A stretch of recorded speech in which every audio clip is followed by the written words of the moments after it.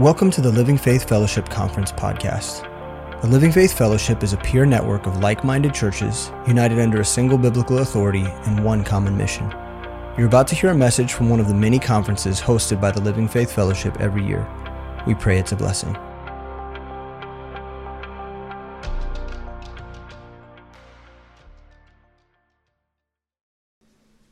All right. I just sat on the wrong side. That's all. I was like, well, man, I mean, I thought last night, I thought the first night of praise was good, and then I thought last night was good, and then, man, what in the world? It just keeps getting better and better. So, man, you guys are awesome. Praise the Lord. I am curious just to make sure Lee and Code are in here. Oh, there he is. All right. We don't need to get a switch? All right. Lee, you here? Okay, just double checking. You never know with those guys. So, man, so listen, did you love the I saw the light? How awesome was that? But listen, I think you guys will agree with me. There is a way to make that better. There is a way to make that better. And the way to make that better is if Sam Miles would play his banjo. How about a little father and daughter? I mean, you have the banjo and the fiddle? Come on. Like, next year, Sam, I'm just saying. It just would have made it better. That's all I'm saying. Yeah. All right, we'll just leave it at that. Something to pray about, something to consider. But fair enough. Well, it's great to see everybody back on this final night. I know we do have more stuff planned for the mornings. Tomorrow morning, this is our final evening and my final time up here. So we'll see if Lee will be able to bring it to close it out. We'll see. I don't know if there's no pressure there. See if he can bring it home tomorrow. But he's going to be great. He'll bring it home stronger than ever. I know that. But I do want you to know how much I've enjoyed this week and how good it's been for me and my family. I know I got the better end of this deal, being able to be here with you guys. So it's been awesome. So thank you. Thanks to Sam and Alan and Dan and all the pastors. And thanks for doing this and inviting me to be a part of it and allowing my family to be here. My wife and daughter have been with me this week, Jennifer and Kate, and so that's been great. We do have two older sons, Tanner and Jackson, but they're adults and working and got lives, so they're back in Ohio. So, but it's been fun, the three of us being here. So thank you for that. You guys truly are the best, and I mean it. It's my family, so I love it. But tonight we're going to close out my time here back in the book of Nehemiah. So if you have your Bibles, I invite you to turn with me to Nehemiah chapter 13. Nehemiah 13, and in this final bit of business, so to speak, we're going to talk about dealing with decisions. That's the title of our message tonight, and that's the theme for the night, which is decision. Because we all have to make them, and some are more important than the others. And what we're going to see tonight is that the children of Israel that had reestablished the city of Jerusalem, reestablished the worship in the temple, and reestablished protection for the city, and everything that Nehemiah and those leaders did to kind of try to set things up, they made some bad decisions to end up at a bad place. So tonight's message is a warning. And Nehemiah is a very interesting book in that light, because the first 12 chapters are all pretty much on an upward trajectory. It's just sort of good thing after good thing. And you see Nehemiah gets the burden, and he goes back to the city, and he surveys the land, and he gets a plan, and he puts it in place, and opposition starts to form. But, man, they build, and they fight, and they stay true to the mission, and they accomplish the job of getting the walls built and the doors set in 52 days. God did an amazing work. And then they turn to the people, and that's where we started in Nehemiah chapter 7, just to protect what they have. And in chapter 8, the word of God is preached, and in chapter 9, they repent, and in chapter 10, they sign a covenant to do the work of the Lord, the way of the Lord, and they put their name down. And in chapter 11, we saw last night that they got to work and they applied all that they had committed to. And then in chapter 12, we're skipping over chapter 12, but in chapter 12, they dedicate the walls and the gates, and they have a Thanksgiving service. And then there's chapter 13. And chapter 13 isn't the same. Chapter 13 is a letdown in this book. Because after they take time to dedicate the walls and give thanks for everything the Lord has done, Nehemiah leaves them in a good spot, and he leaves Jerusalem. He goes back to his post in Babylon, and not much time after Nehemiah was gone, everything goes crazy. And you see just a few bad decisions here and there, or in some case even one bad decision, can put a quick end to years of good decisions and good work.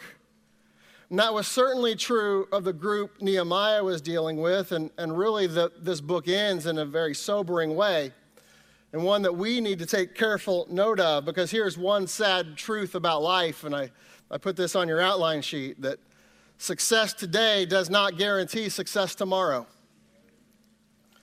Success today does not guarantee success tomorrow, and this is something that has been on my heart, and it's been on my heart for my church, First Baptist Church in New Philadelphia. Again, it's been around 165 years, and I've been burdened about, just the future of it. And that's what the Certainty Conference that James announced, that's why, that's our theme and what we're going to be talking about. And much of what I've been talking about this week is that's where God has me, and that's where my heart is.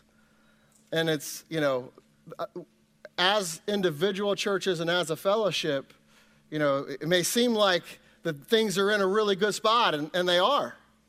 And praise the Lord for that. But success today does not guarantee success tomorrow. And I think we all know that statement applies across the board. And I think we could even probably pick out people in our minds that statement applies to. The people that were around and on fire and doing, serving the Lord and working, and yet they're not here with us now, for whatever reason. Maybe that statement applies to the person that you see in the mirror, even if you are here. We talked about it last night, and Lee talked about it this morning. You can be present and not there. That's why God told Moses, come up to the mount and be there. Those are two different things. And so you may be here and not here. Regression is a real thing in life, and regression is what we see in the children of Israel, Nehemiah chapter 13. And it all comes down very simply to the decisions they made. And listen, the trajectory of your life and the trajectory of my life, and for that matter, our churches and our fellowship, it all comes down to the decisions that we make on a daily basis. We've been talking in the mornings just about that slippery slope and seeing that slide. And we need to be careful to make the right decisions every single day. Every day we're faced with them, decisions. They say, what's the 3 most important things in real estate, right? Location. Right? It's the decisions to show up, decisions to sacrifice, decisions to serve. And the decisions we make, they can lead to great benefits. That's what we've seen so far in the first 2 nights, but they can also lead to devastating consequences. It can lead to great benefits, but they can also lead to devastating consequences. In Bible terms, this is called the law of sowing and reaping. Galatians 6, verses 7 and 8 say, be not deceived, God's not mocked. For whatsoever a man soweth, that shall he also reap. For he that soweth to his flesh shall of the flesh reap corruption, but he that soweth to the Spirit shall of the Spirit reap life everlasting. So you need to know tonight that the decisions and the choices you make every day have ramifications beyond the moment you're making them. And that's what I want to look at in these final verses of the book of Nehemiah tonight. And to bring all of this full circle, I'm going to end my time with you with the same question that we started with on Wednesday night. And if the Lord tarries, will your church and will the Living Faith Fellowship still be standing? in another 50 years, in another 10 years. Standing on the truth of God's word. And I told you Wednesday night that we can all hope and we can all assume that it will, but hopes and assumptions are not enough. We all need to take ownership and responsibility to ensure that they do in fact remain, adhering to God's word, understanding biblical authority, standing on the truth of the King James Bible. And like I said, like I told you Wednesday night, whether you like it or not, you all have a part in what becomes of your church and by extension, our fellowship. It's for all of us. And the fact is, our churches and our fellowship, we can't just get comfortable with success. Everything had been good up in Jerusalem, up to what we're going to see tonight. They had defeated enemies. They had taken one victory lap after another. And yet it all came crumbling down. And we have to continue to make the right decisions. You have to continue to make the right decisions in your life and for your family. And as leaders and pastors, we need to continue to make the right decisions for our churches. And that's much easier to do when we stay together and stay strong, centered around God's word. And we can help each other in those decisions. And our churches can help each other. And that's a good thing. I think we can learn a lot in that regard. And I think we can take a warning from the bad decisions we see in these last few verses of the book of Nehemiah. But, we're going to try to, not as depressing as this sounds, we're going to try to leave you on an upswing. Because we're going to see some bad decisions, and we're going to talk about, what those bad decisions impact in our life. But we're also going to let you know how to make proper corrections. Because maybe you've started to make some bad decisions. I want to tell you how to get it right also, because we see that from Nehemiah, because he comes back. Nehemiah's been gone. Nehemiah leaves Jerusalem, goes back to Babylon, but he comes back because he doesn't like what he's hearing.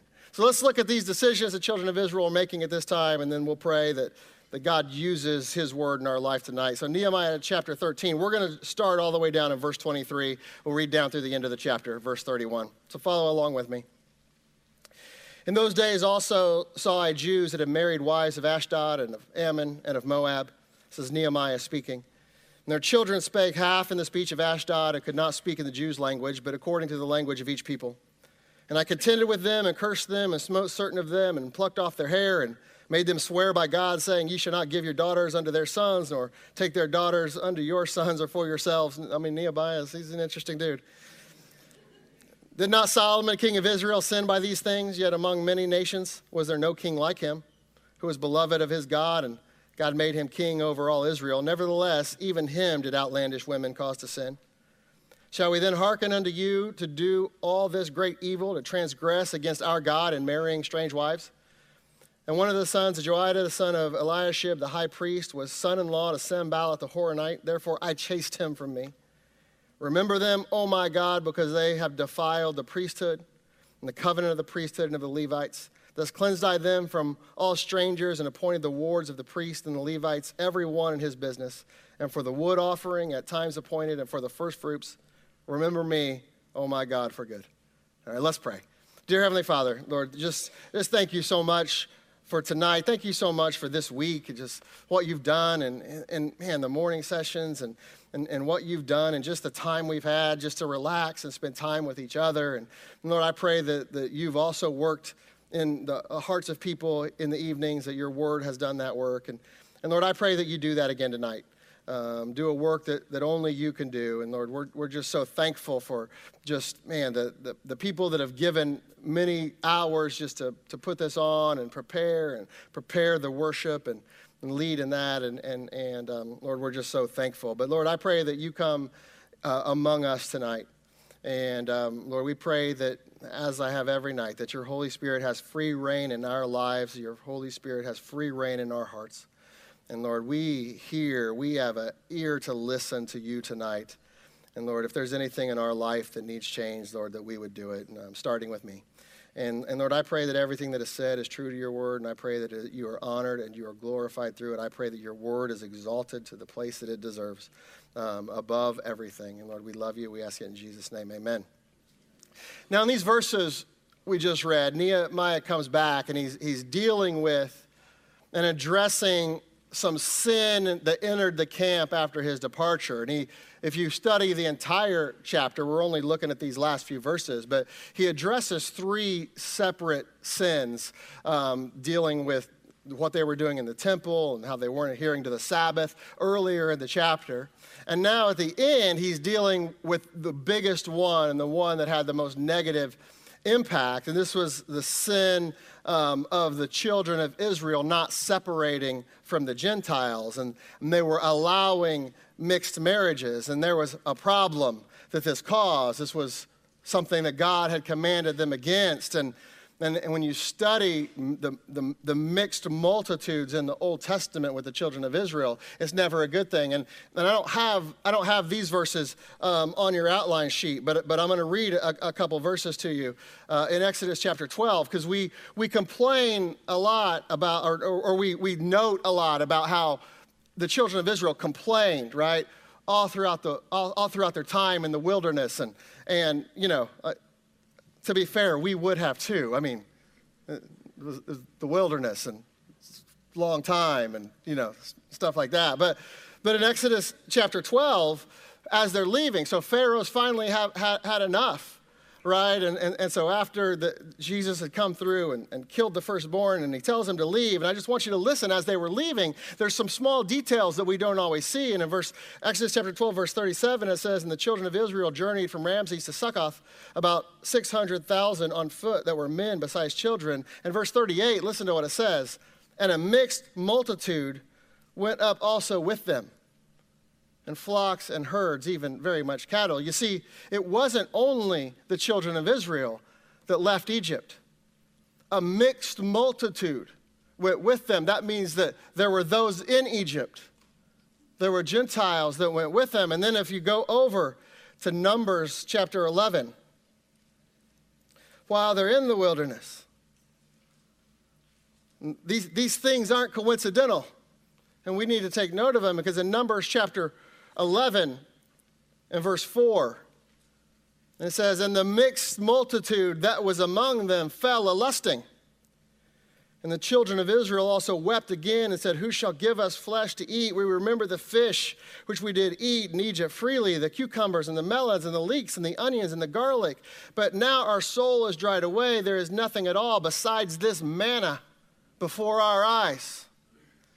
And do you see what happened? Verse 4, it says, and the mixed multitude that was among them fell a-lusting, and the children of Israel also wept again. You see, the mixed multitude was leading them in complaining. And what were they complaining about? They were complaining that manna wasn't enough. The manna that God had provided them wasn't enough for them.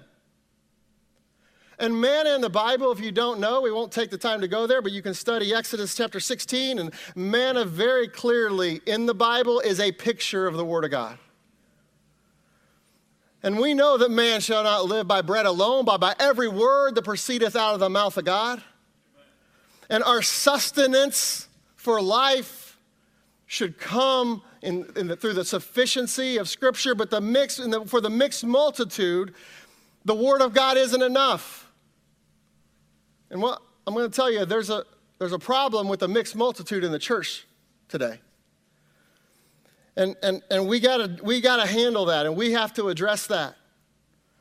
And that was the Old Testament, and the mixed multitude, and what turned with Nehemiah into mixed marriages. And again, that was the Old Testament, but as most of you know, we have a similar command.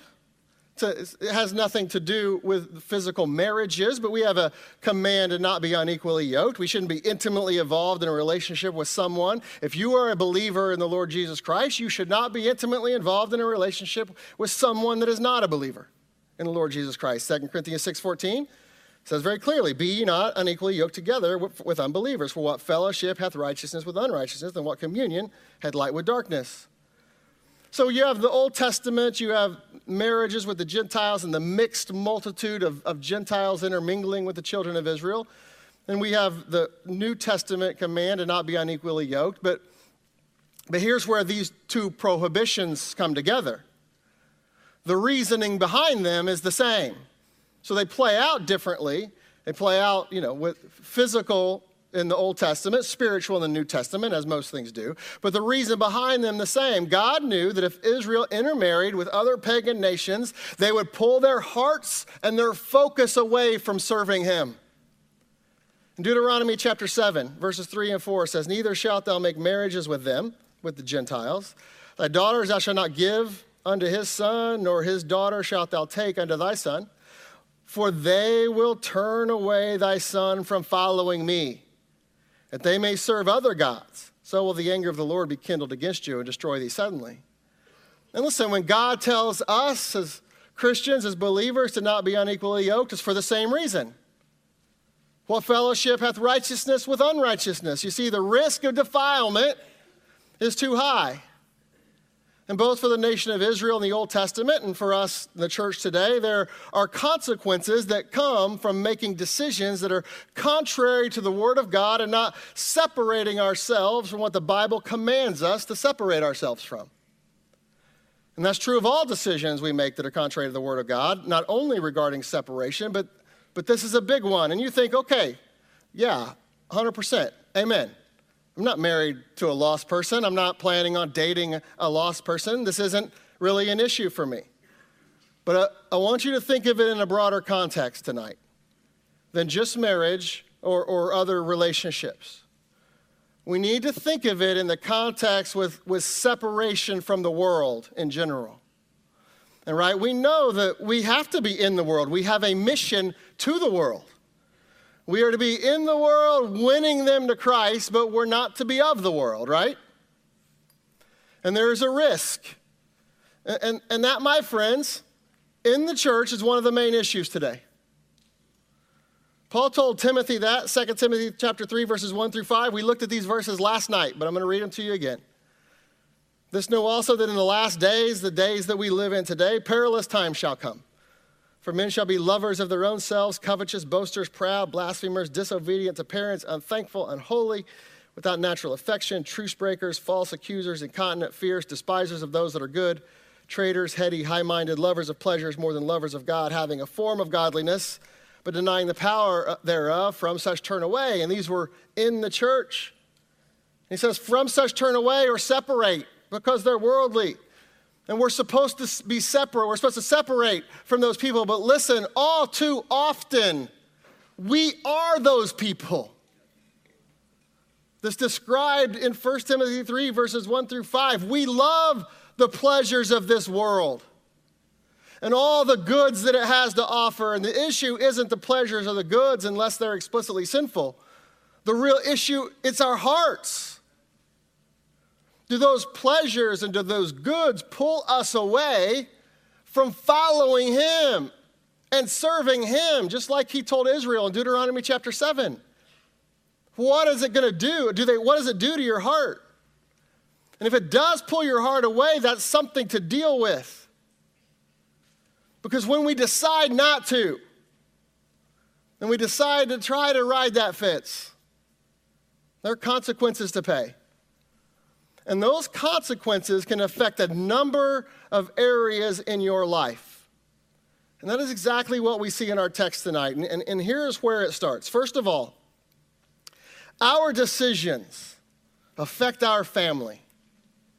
All right? Our decisions affect our family. And this is particularly true for fathers and mothers, certainly starting with the fathers. And our decisions affect our family. Look back at verses 23 and 24. "In those days also saw I Jews that had married wives of Ashdod, of Ammon, and of Moab. And their children spake half in the speech of Ashdod and could not speak in the Jews' language, but according to the language of each people." And listen, this is not the first time these groups, this Ashdod and Ammon and Moab, had shown up in the book of Nehemiah or in the Old Testament. These are enemies of Israel. They were around during the construction of the wall in the first half of Nehemiah in direct opposition to the work of the Lord. These very groups hated what the children of Israel were doing in Jerusalem. Nehemiah 4:7, for example, says, "But it came to pass that when Sanballat and Tobiah and the Arabians and the Ammonites and the Ashdodites heard that the walls of Jerusalem were made up, had been built, and that the breaches began to be stopped, then they were very wroth." They didn't like it. They didn't like what God was doing in Jerusalem. They didn't like that he was using the children of Israel to reestablish his worship in his city. And they were mad about it. And they were mad that how God was using his people. And yet, the children of Israel were somehow able to look past that. And listen, did you know that the world hates us too? The world hates us as Christians. Now, it'll love us if we're not serving the Lord, if we're not doing the work of the Lord. But when the children of Israel were building the wall that God told them to do, they hated it. They were mad about it. And the world hates us too. I tell my church this all the time because this is the day and age we live in, and no church is immune. We fall in love with the world way too easy. And the world hates you. It hates you. You have to hear me tonight. John 15:19 says, "If you were of the world would love his own. But because ye are not of the world, but I have chosen you out of the world, therefore the world hateth you." So if you are a Christian, the Bible says that the world hates you. And if that's true, which it is, the question is, why do we love it so much? How do we get trapped into this thinking of letting the world in when it hates us, when it doesn't want us serving the Lord? And the answer is because Satan is the ultimate deceiver, and he got the fruit to sound and look good to Eve, and he's done the exact same thing to so many Christians today. And many folks have bought it because it sounds good and it looks good and it smells good and it tastes good. But please listen to me, it is not good. It is not good for you.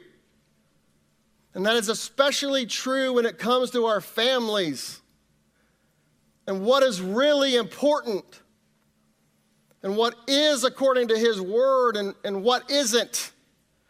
Because even within the church, I believe there is much confusion on things like traditional roles in a marriage and family, and parenting styles and discipline methodology, and what our kids need to be well-rounded, and all of it.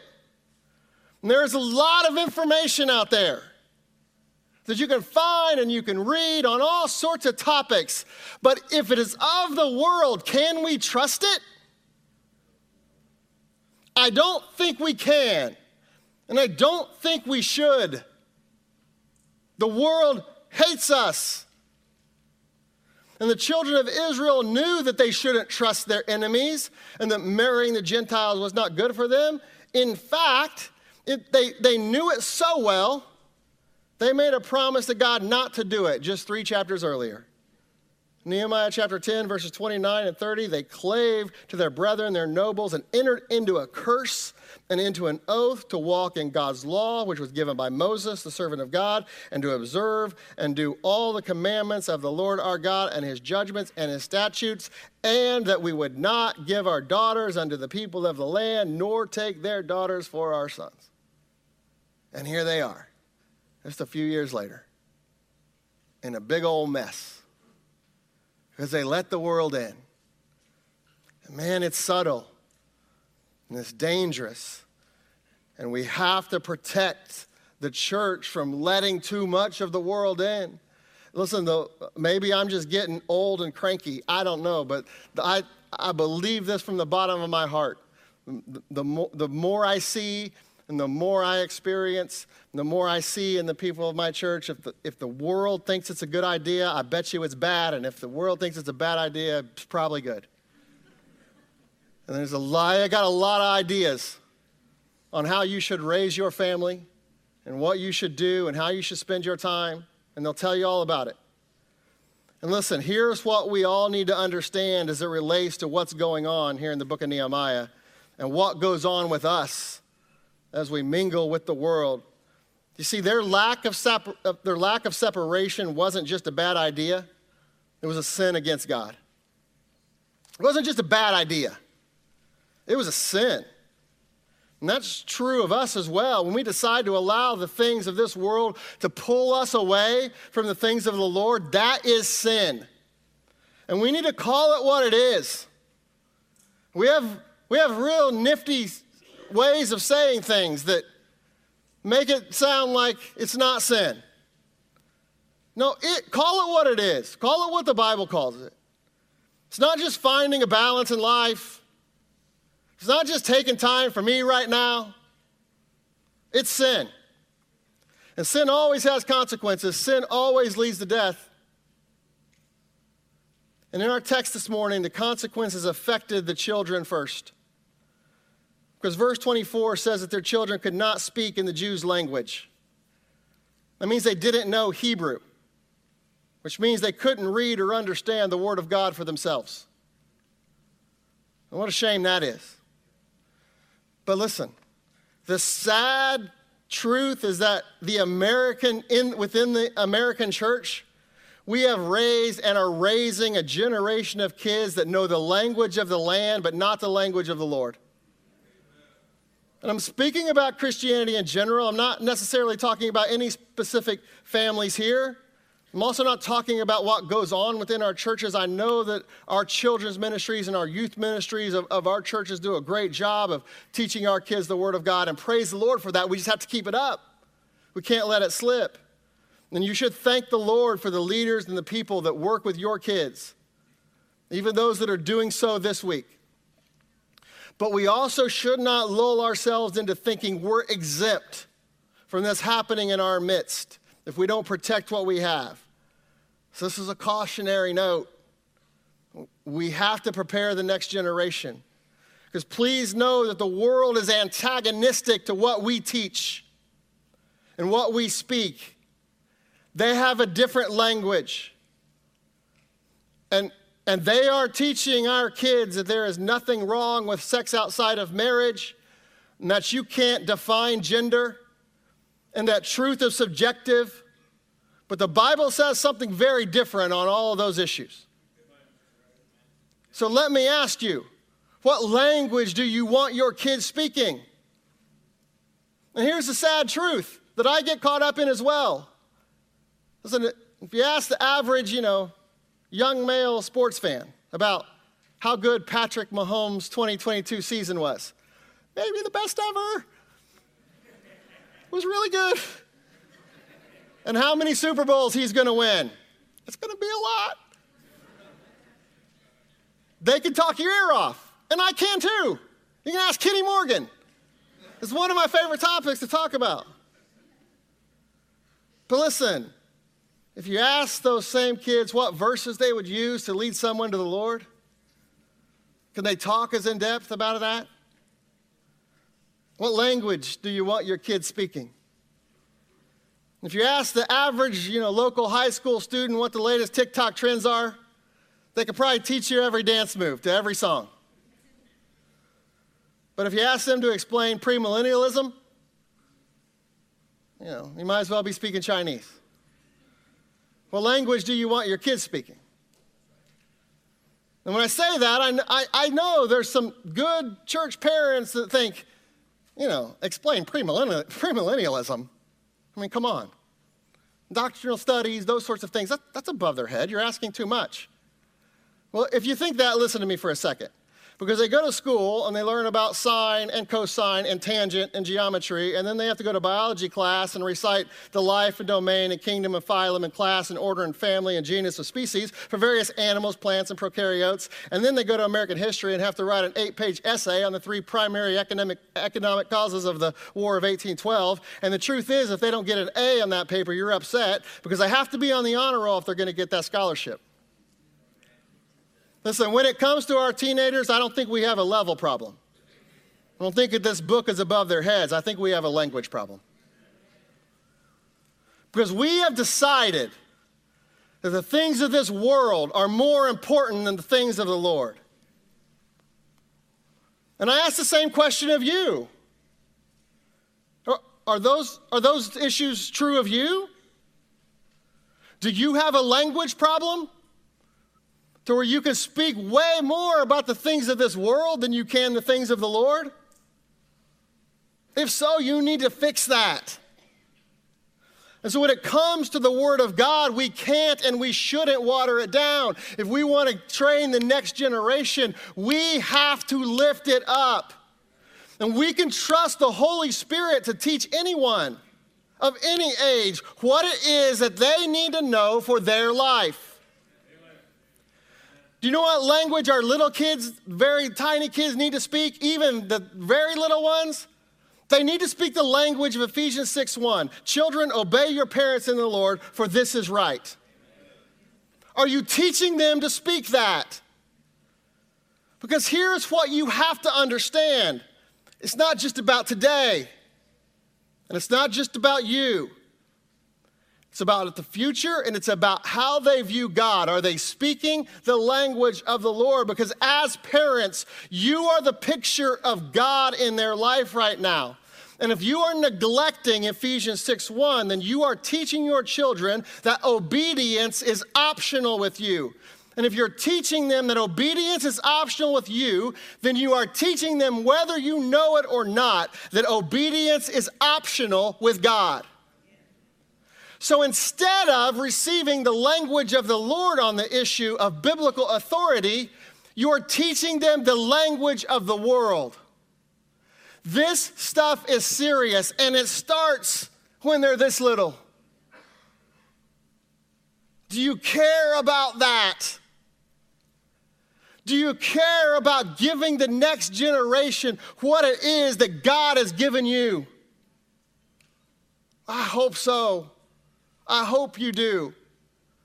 We need to speak God's language in our homes and with our kids, and of course that means speaking the Word of God. It's Deuteronomy chapter 6. And there is absolutely a difference in God's language and the world's language. 1 John chapter 4, verses 5 and 6 says, they are of the world, therefore speak they of the world, and the world heareth them. We are of God, he that knoweth God heareth us, he that is not of God heareth not us. Hereby know we the spirit of truth and the spirit of error. You see, there's a difference. And you know, listen, I get it. We have people of all ages in here. And you're thinking, some of you might be thinking, man, you know, I wish I'd heard this 25 years ago. Whatever, it's too late now. And to that I'd say it's never too late. Start today. Maybe your kids don't even live in your house anymore. Maybe you don't even see them much anymore. Well, you can pray for them. You can do right by the Lord when you're around them. You can apologize to them and tell them what you wish you had done. You can still influence your grandkids or the kids in your church. I don't know your situation, but I know that God still works. And I know that doing things His way still works. And I know that His language is still true. Start speaking it today. And listen, this principle of our decisions not only being about today, but also the future is exactly why I can talk about family issues and it still relates to singles. Because the decisions you make today impact your future. One of the great tricks of Satan is to, first of all, try to get you to focus on your past and all the mistakes you've made in your past, and get you to dwell on that and wallow in that and not be able to move past and trust in what God saved you from.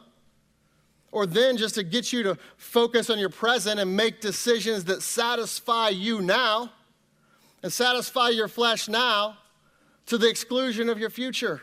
Don't do that.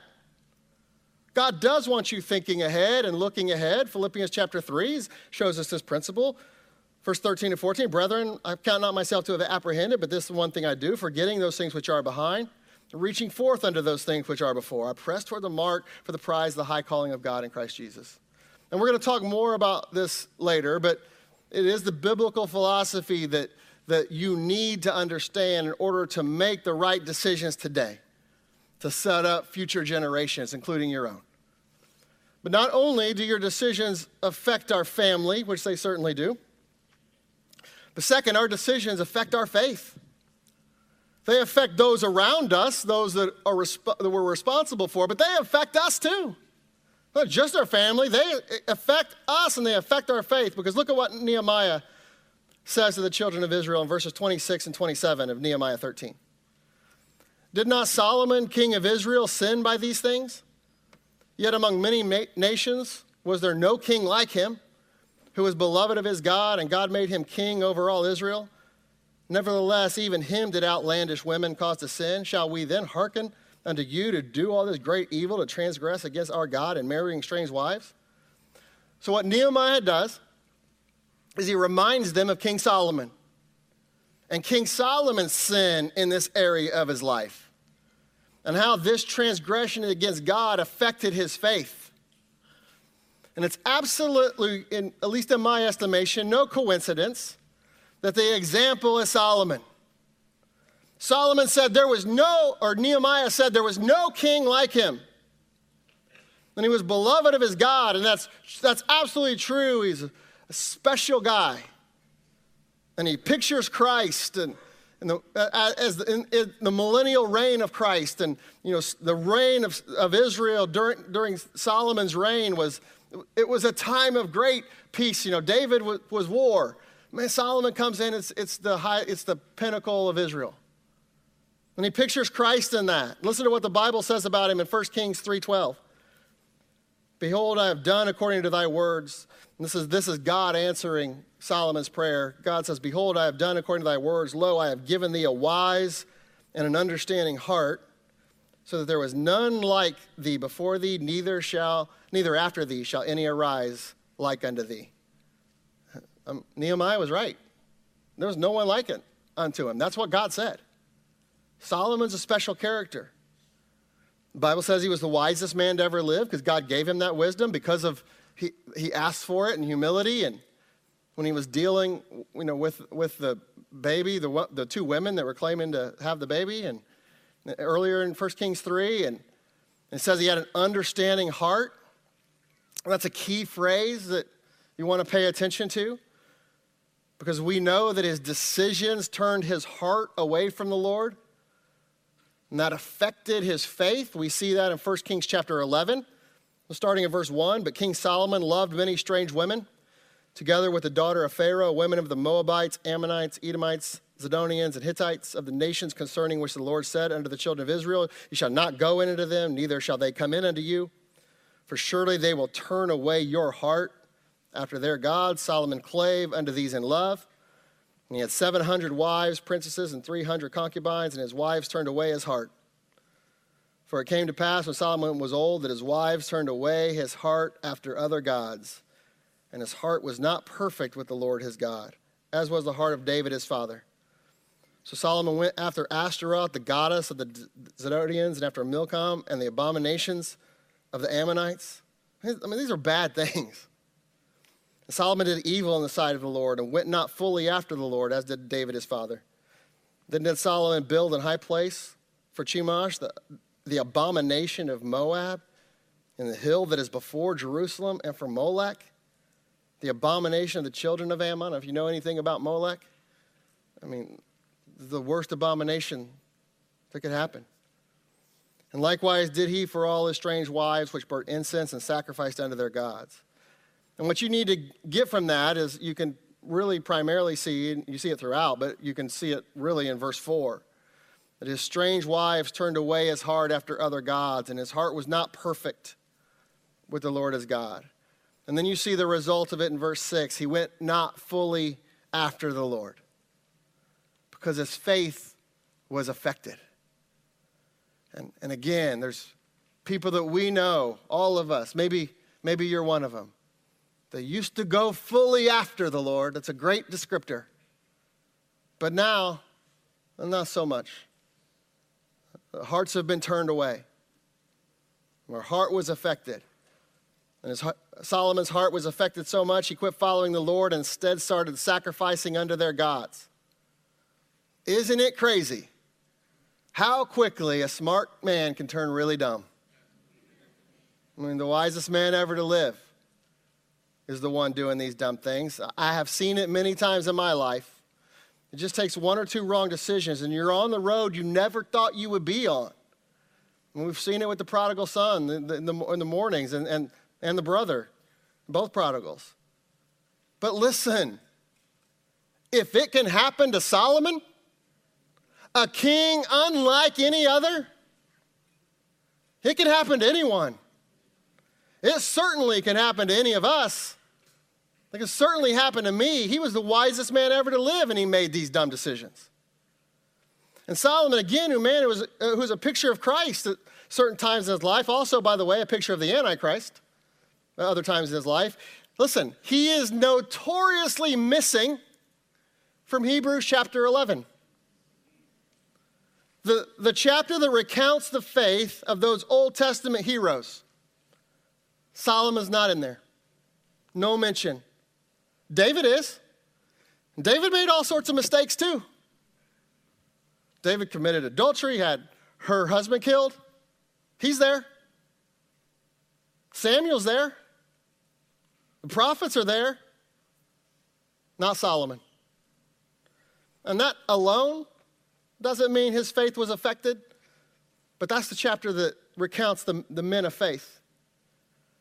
But we can know that his faith was affected because our faith is tied to our heart in Scripture. Our faith is tied to our heart.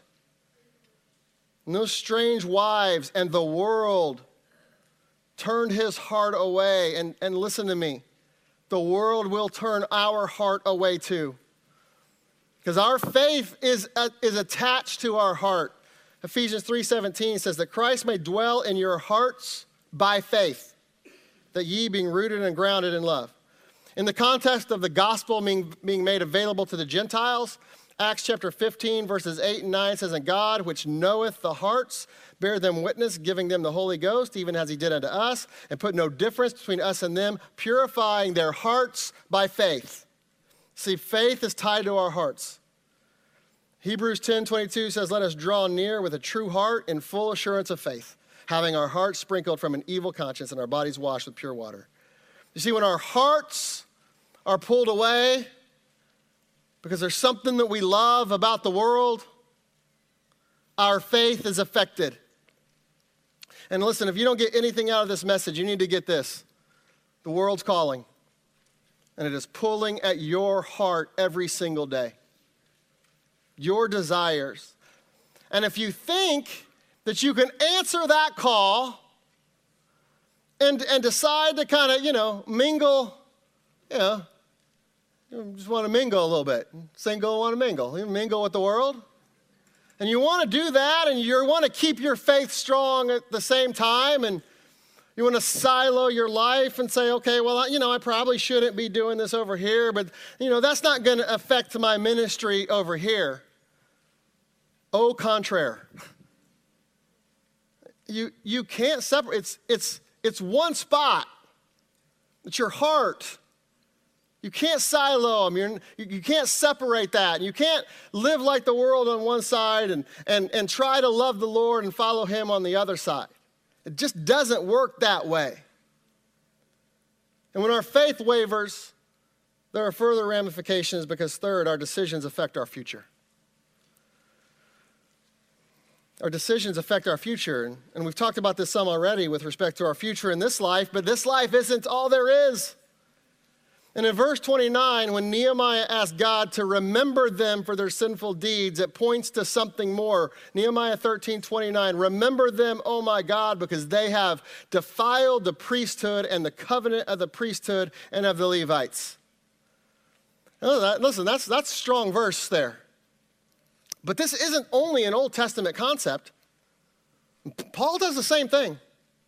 He makes the same type of statements.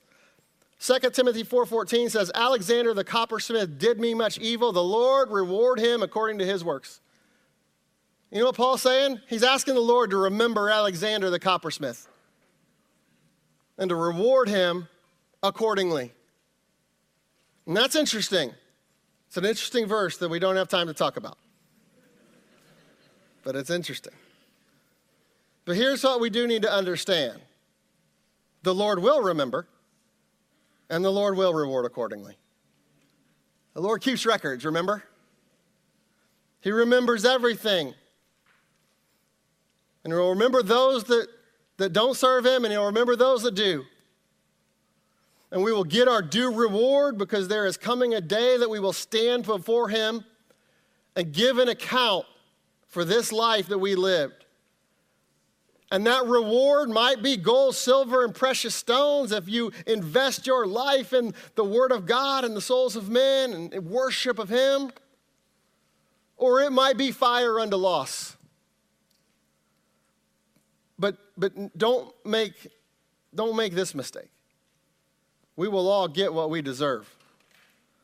I mean, we all deserve hell. But if we're saved by grace, we'll get out of eternity what we gave out of this life. And much of the life to come, or at least our fate in it, is dependent upon what we do and how we live in this life. Now, if you're saved, we have eternal security. Praise the Lord for that. If you're saved, you're not going to lose your salvation. But your eternity, or your time in the millennium can be, you can't have some issues. Because we are going to live forever, and our role in what's to come is largely determined by the decisions we make and what James calls this vapor of a life and what Paul calls in 2 Corinthians 4 a moment. So please understand the importance of this vapor, of this moment. It can't be overemphasized because it affects the life to come. Our decisions today absolutely have an effect on our future. And back to Nehemiah, look at what it was that their decision caused. It defiled the priesthood and the covenant of the priesthood. And Malachi tells us what this really means. So Malachi, if you understand the chronology of the Old Testament, Malachi lines up chronologically with Nehemiah. They're fairly close. So Malachi was dealing with some of the same things that Nehemiah was dealing with here in chapter 13. And listen to what the Lord said through Malachi in Malachi chapter 2, verses 4 through 8. And ye shall know that I have sent this commandment unto you, that my covenant might be with Levi, saith the Lord of hosts. My covenant was with him of life and peace, and gave them to him for the fear wherewith he feared me, and was afraid before my name. The law of truth was in his mouth, and iniquity was not found in his lips. He walked with me in peace and equity, and then turned many away from iniquity. For the priest's lips should keep knowledge. And this, again, as all these verses do, they have a doctrinal kind of context, but historically, we're lining it up with Nehemiah, and it says, for the priest's lips should keep knowledge, and they should seek the law at his mouth, for he was the messenger of the Lord of hosts. But ye departed out of the way, and you've caused many to stumble at the law. Ye have corrupted the covenant of Levi, the priesthood, saith the Lord of hosts. You see, the covenant of the priesthood involved the faithful giving of God's word. The covenant of the priesthood involved the faithful giving of God's word. Verse 6 in Malachi chapter 2 says that the law of truth was to be in their mouth. Verse 7 says the priest's lips should keep knowledge. But in verse 8, the covenant was defiled or corrupted when they departed out of the way and caused many to stumble at the law. And the people stumbled because the priests weren't doing their job. They weren't giving out God's word to the people. They weren't worshiping by taking appropriate actions like we learned this morning. And listen, we talked about this last night. There's no longer a temple that we go serve at. In the New Testament, as the church, we are the temple. And they're no longer priests because we're priests, right? It's 1 Peter 2:5. And you also, as lively stones, are built up a spiritual house and holy priesthood to offer spiritual sacrifices acceptable to God by Jesus Christ. We talked about this last night. We can offer sacrifices, and we're to offer ourselves as a sacrifice.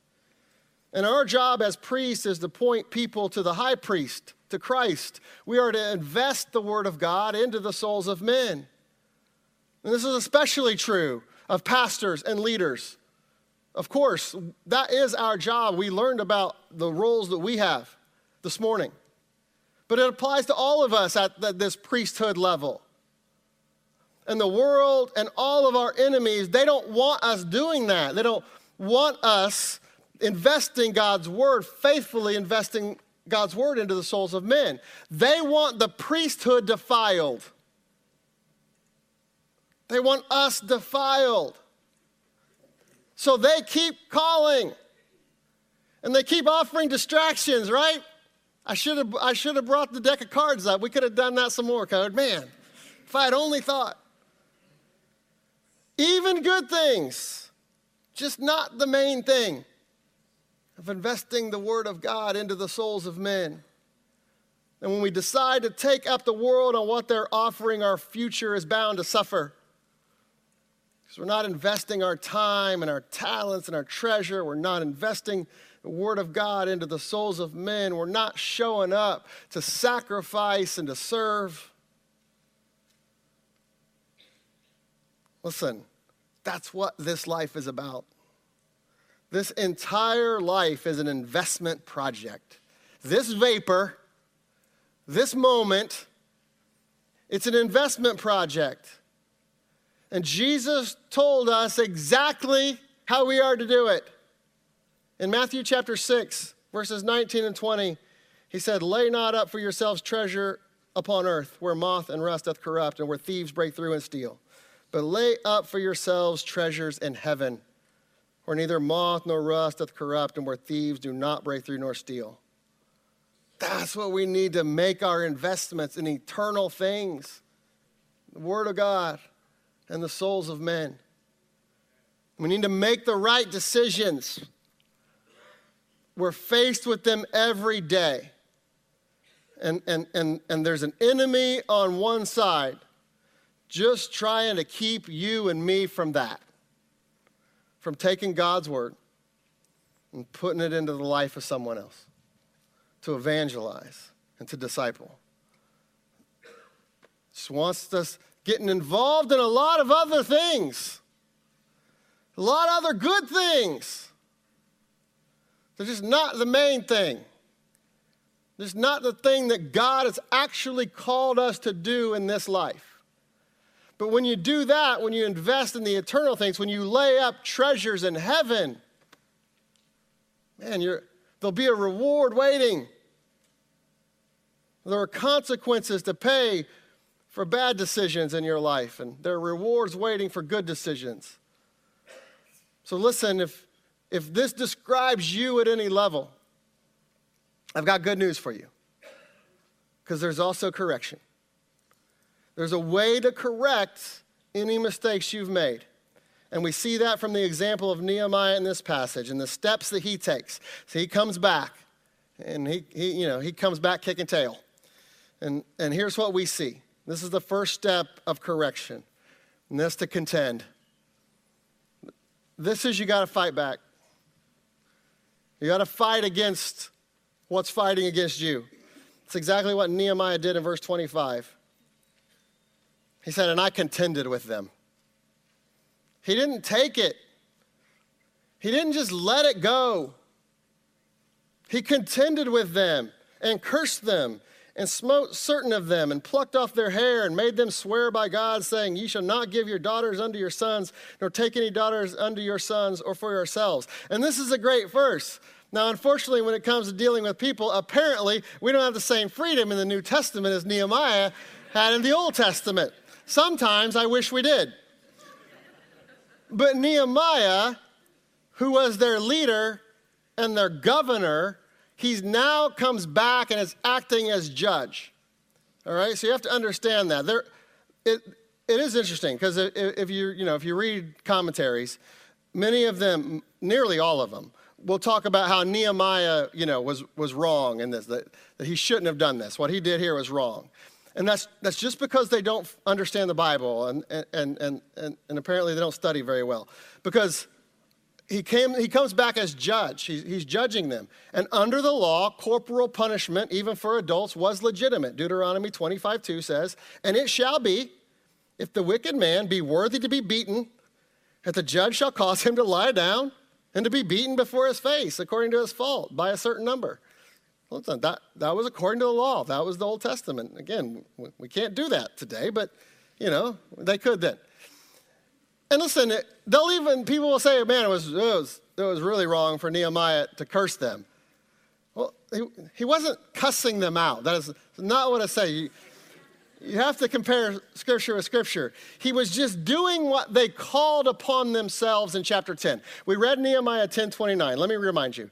They clave to their brethren, their nobles, and entered into a curse and into an oath to walk in God's law, which was given by Moses, the servant of God, and to observe and to do all the commandments of the Lord our God, his judgments and statutes. You see, they were agreeing in chapter 10, they agreed to be cursed by God if they didn't keep their promise.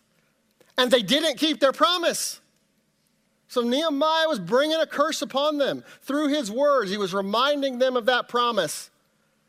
And even the pulling out of hair, that was something that they did during a time of anguish and sin. Ezra did it to himself when Israel did the exact same thing in his day. Ezra chapter 9, verses 1 through 3. Now, when these things were done, the princes came to me saying, the people of Israel and the priests and the Levites have not separated themselves from the people of the lands, doing according to their abominations, even of the Canaanites, the Hittites, the Perizzites, the Jebusites, the Ammonites, the Moabites, the Egyptians, and the Amorites. For they have taken of their daughters for themselves. This is a problem they had. They have taken for the daughters from themselves and for their sons, so that the holy seed have mingled themselves with the people of those lands. Yea, the hands of the princes and the rulers have been chief in this trespass. And Ezra said, and when I heard this saying, I rent my garment and my mantle and plucked off the hair of my head and my beard and sat down and stonied. So Ezra did, it's the same language. He plucked it out. Ezra did it to himself. I like Nehemiah's version better. The offenders should be the ones that have to suffer. But here's the point to all this. Nehemiah took drastic action to bring purity in their lives. He took drastic action. And listen, the truth is sometimes we need to do the same thing. And we need to contend with ourselves. That is the fight we are in. And this is another completely different study, but there's the Bible talks about how we have three different enemies, right? The world, our flesh, and the devil, right? If you study Scripture, there's also three commands that were given in spiritual warfare, and it's stand, and it's fight, and it's flee. And there's some comparisons that run in there. But what you're gonna, if you study that out, the fighting, almost every reference. I won't say every because I don't know that I've looked at all of them, but nearly every reference, the fight that we're in is with our flesh.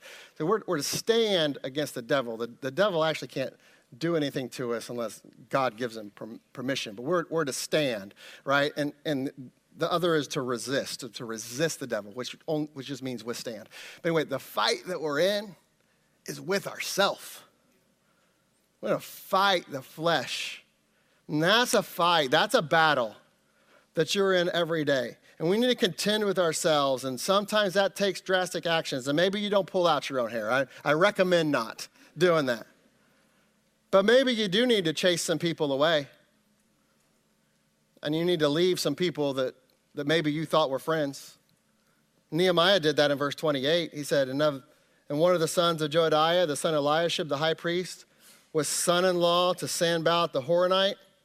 Therefore I chased him from me. And really, he was just taking Solomon's advice from Proverbs 20:26. It says, a wise king scattereth the wicked and bringeth the wheel over them.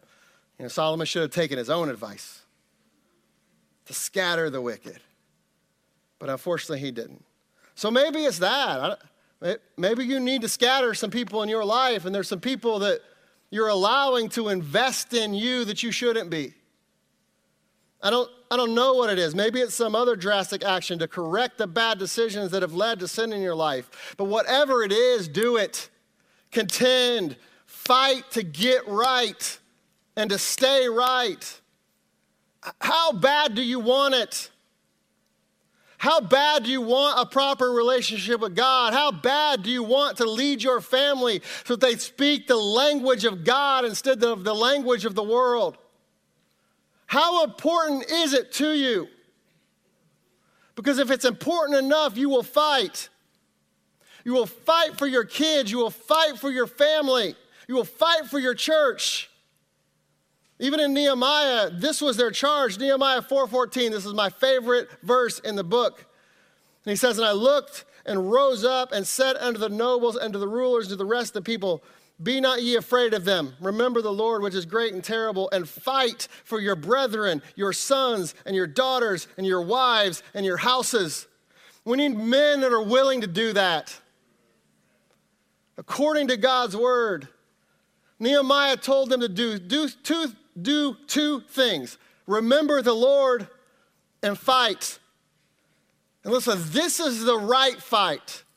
There are a lot of wrong fights, but this is the right one. And the right fight we should be engaging in is a fight for and not a fight against. You see, there are many things we can be fighting against today. We see it everywhere. Everybody is fighting something. And I understand that in our Christian walk, there is some inevitability to that. We do have to fight against our flesh. We're commanded to do that biblically. And maybe we'll be forced to fight against unbiblical government mandates one day. Who knows? But until we are put in that position, let's spend as much time fighting for our brethren, for our sons, for our daughters, for our wives, for our houses, for our churches. Let's fight for them. Let's fight for getting people into them. Let's fight for those who don't know the Lord Jesus Christ as our Savior. Let's fight to get them into the kingdom of God. Let's fight for God to get glory out of each and every one of us. Let's fight for our fellowship so that we don't allow cracks and fissures. That is what we should be fighting. Fight for it. It's worth fighting for. Let's not fight on Facebook. Let's certainly not fight each other. Let's fight for each other. And then next, after you contend and after you fight, you have to go back to the book and just self-counsel or get good counsel from someone else. Because what did Nehemiah do to show them they're wrong? We already talked about that. He reminded them of Solomon. He used a biblical example. He took them back to the Bible. And in today's world, there are so many Christians that want to go to the world to get help when they make bad decisions, instead of going to the book. And the world's way sounds better, and it feels better, and it smells better, and it tastes better. But listen, that's a grave mistake. Because the world hates you. The world is your enemy. And Isaiah tells us to be careful what we get from it. Isaiah chapter 30, verses 1 through 3. Woe to the rebellious children, saith the Lord, that take counsel, but not of me, and that cover with a covering, but not of my spirit, that they may add sin to sin, that walk to go down into Egypt, and have not asked at my mouth to strengthen themselves in the strength of Pharaoh and to trust in the shadow of Egypt. Therefore, the strength of Pharaoh be your shame, and the trust in the shadow of Egypt your confusion. Man, that describes the church so much. Egypt is a picture of the world. And he says, woe to them that goes to Egypt for help. You taking counsel, but you're not taking it of me. You're walking right into Egypt and taking that counsel. And he says, therefore shall the strength of Pharaoh be your shame, the strength of the world of Egypt, that will be your shame, and the trust that you have in the shadow of Egypt, that will be your confusion. You want to know why nothing makes sense today? Even in the church, and people are trying to figure out this life, and you look at the decisions they make, and you're like, what in the world? I mean, this doesn't make any sense at all. It's because Isaiah 30, verse 3. That is why nothing makes sense. Because they're running to Egypt, and they're getting counsel. And God said, all right, well, that's going to be to your confusion. And so they're confused. It's all confusion. I mean, we talked about it multiple times, just the issues around our kids and sexuality and gender and all, just confusion after confusion. What a mess. And you think the world has something good to offer? It hates you. Don't love it. Please learn this truth. You will get confused. And you'll think that your pastor sounds wrong. And you'll think that serving the Lord doesn't sound like that good of an idea. And the more that you learn and the more that you hear in the church, you're like, I don't know. They're not really doing that right. I think maybe we shouldn't do this anymore. It's just confusion. That's all the world is going to give you. And it's so subtle. The world sounds good. The books that they write, they sound good. But if you line them up with what God's word says, you're going to find that nearly every single one of them are absolutely no good. Just go buy the book. I'm not saying that there's not other resources that aren't valuable, but most of them aren't that you find in the world. That's why we're trying to put them out here through Living Faith Books to provide resources that don't go against God's word, that back up God's word. That's the only place that there's answers. That's it. Don't get fooled.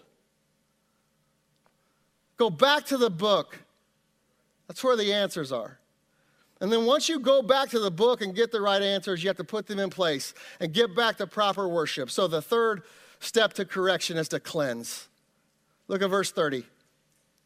Thus cleansed I them from all strangers and appointed the wards of the priests and the Levites, everyone in his business, and for the wood offering at times appointed, and for the first fruits, remember me, oh my God, for good.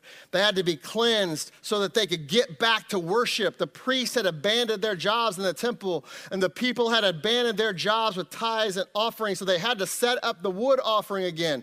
And the wood offering was literally that, people that would bring the wood that they used for the animal sacrifices.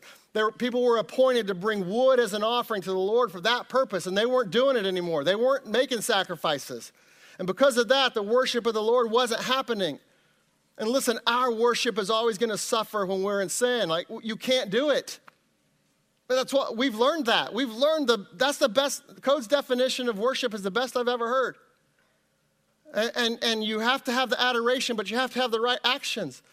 And when we make these bad decisions in our life and we sin, the only answer is to repent and to cleanse yourself, like Paul says, 2 Corinthians 7:1. Having therefore these promises, dearly beloved, everything you learn in chapter 6, let us cleanse ourselves from all filthiness of flesh and spirit, perfecting holiness in the fear of God.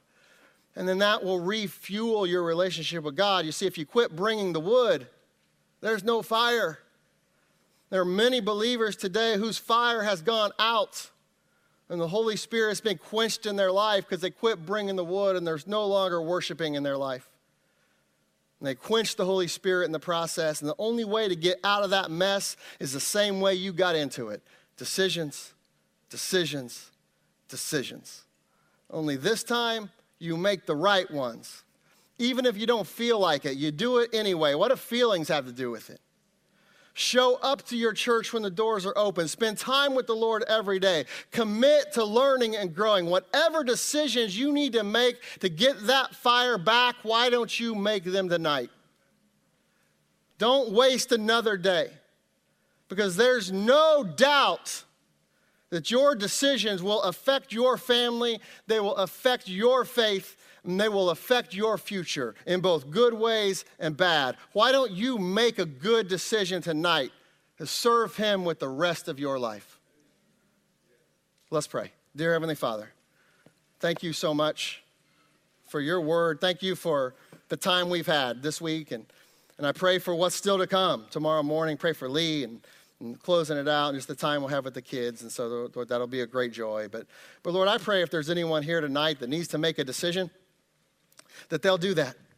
And Lord, that they won't let this night pass to